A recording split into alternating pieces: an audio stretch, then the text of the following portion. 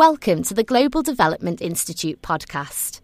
Based at the University of Manchester, we're Europe's largest research and teaching institute addressing poverty and inequality.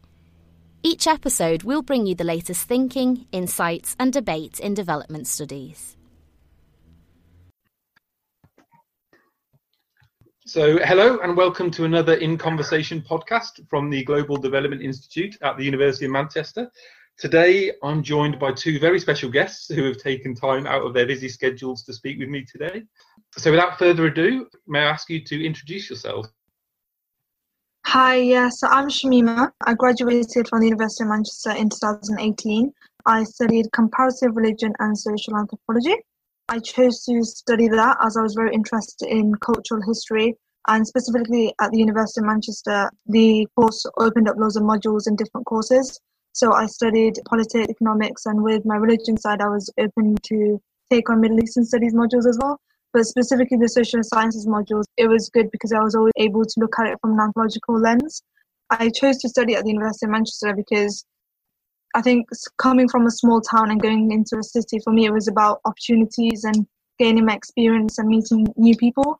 I think the new people I met at my course, or the societies I joined, and then what led to me being an executive officer at the Students' Union really broadened my knowledge and my experience with different types of people and local organisations and all the projects I did. So yeah, I'm really glad that I went to Manchester for my first choice university. So I really do miss it a lot now that I've joined working life. Okay, that's great. Thank you very much.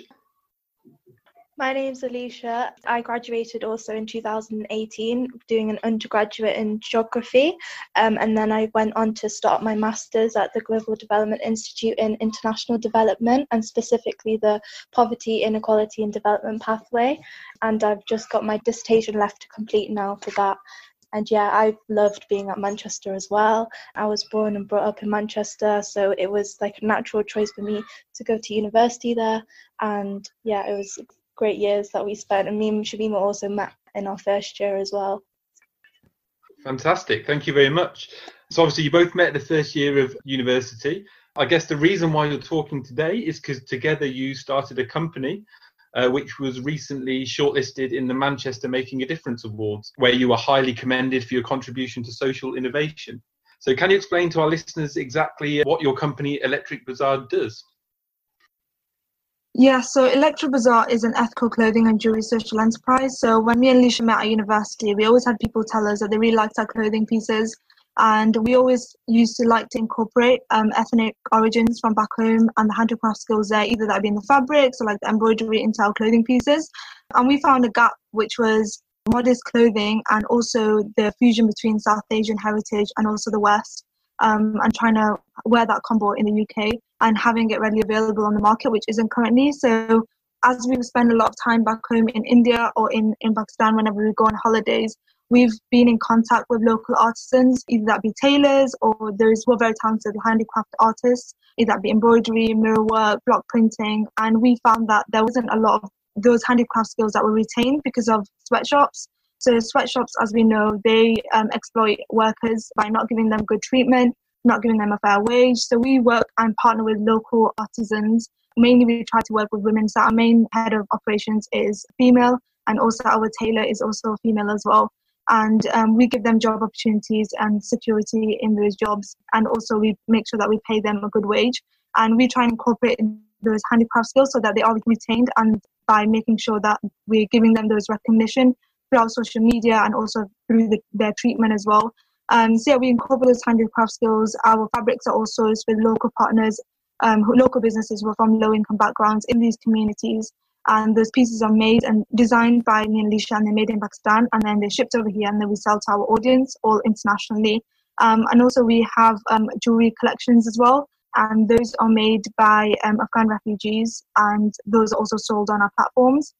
We try to embed our social ethos, which is to move towards slow fashion and away from fast fashion and its exploitative nature that I was talking about before, about the sweatshops.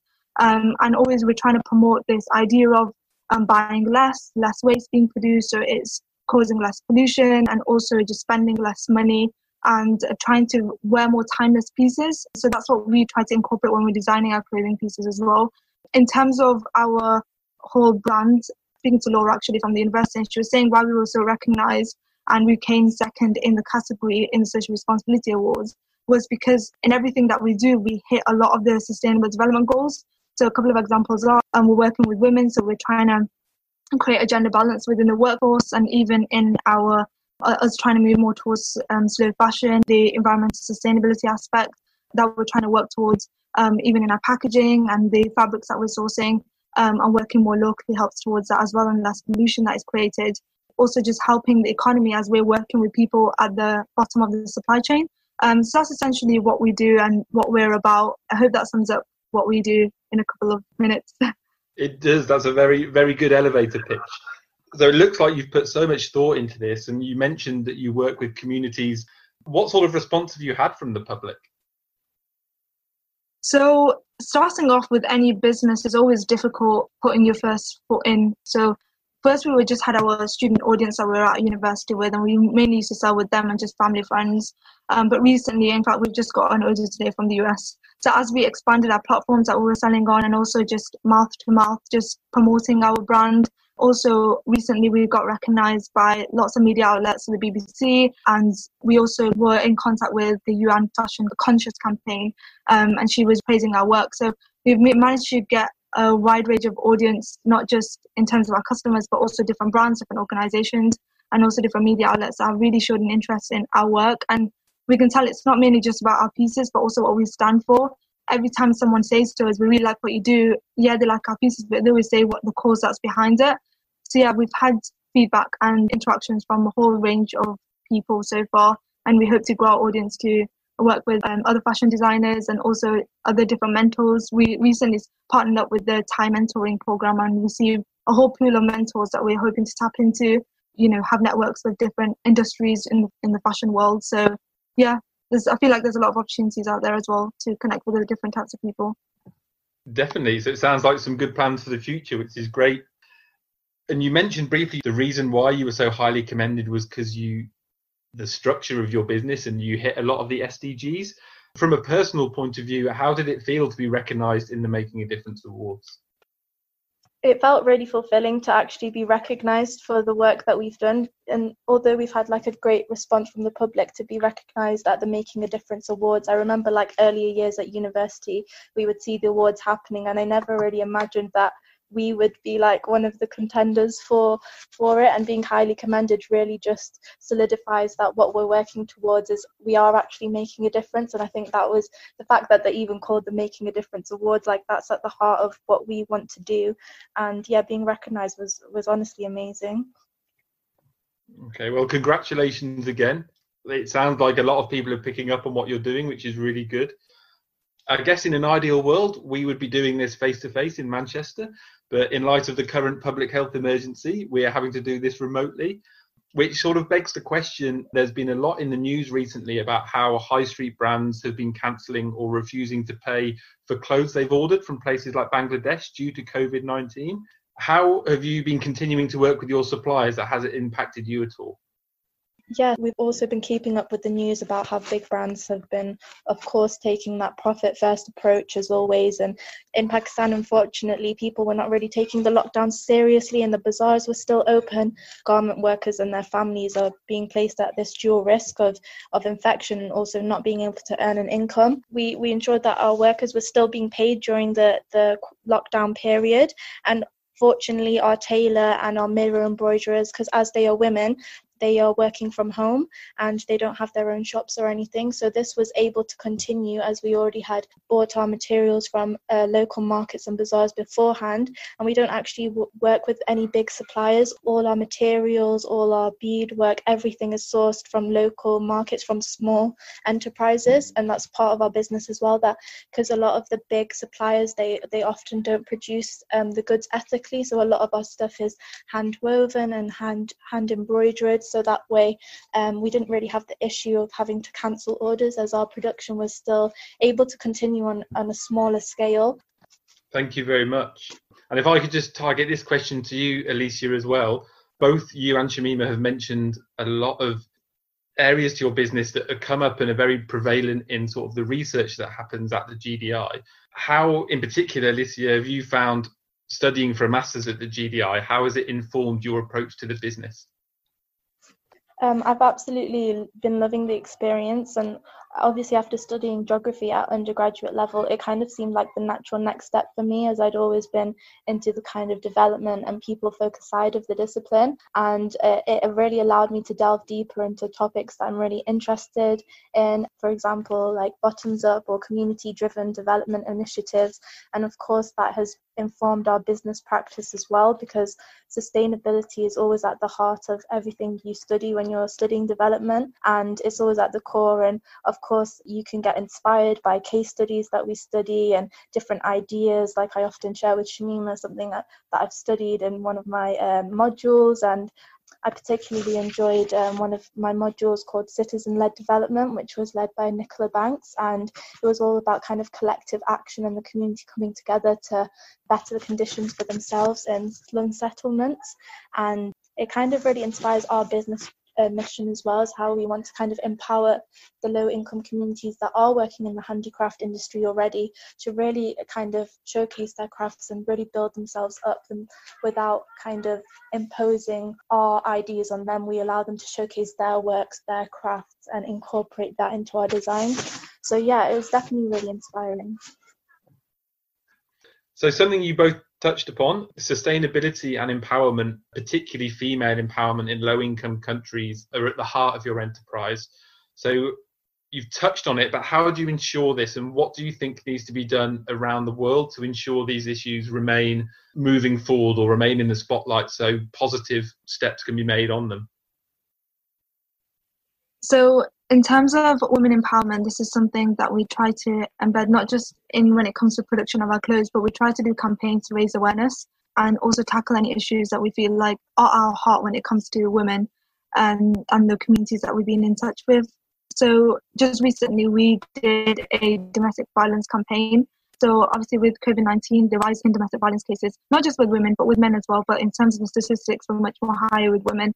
And that lack of personal space that's been reduced, and also just the reporting aspect being more difficult with being in the same space as the abuser, and also children being at home, not at school, and how it impacts them when it comes to domestic violence, and also just the behaviour that's been made normal. And we've tried to, through our campaign, raise awareness as to that normal behaviour that is actually classed as domestic violence. And we try to, through scenarios and through our animations and through our social media, we try to get that message out there as to, if you are a victim, this is what could be possibly happening to you.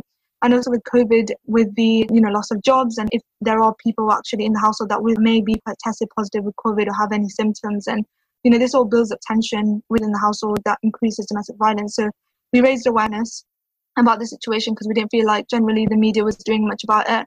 And secondly, we tried to signpost and really try to highlight reporting methods. And thirdly, we raised money, and we raised £600 in total for an organisation in Pakistan called Baitak, who are an amazing grassroots organisation doing work surrounding domestic violence and other issues that they're trying to tackle, taboos within the community.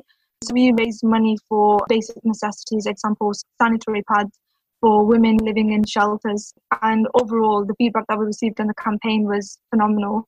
And generally, in terms of when we were talking to Aisha, who's the founder of Baitak, and seeing the impact that it can have on these women, not only do we feel like they will be empowered significantly, but generally we've made a difference to their daily lives of them living in these shelters. Not only is it just, that we're in a current situation of a climate of lockdown, but them being away from their households and in these communities being shamed for raising their voices and reporting that they've been a victim of domestic violence. So we felt like it was a well-needed campaign, and overall we felt like the campaign did make a significant difference to the lives that we were trying to help in Pakistan.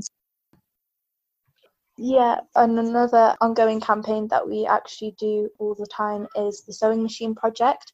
And what that is raising money for women in the community who are from low income backgrounds and they can't afford a sewing machine, but they're already skilled or trained up in sewing.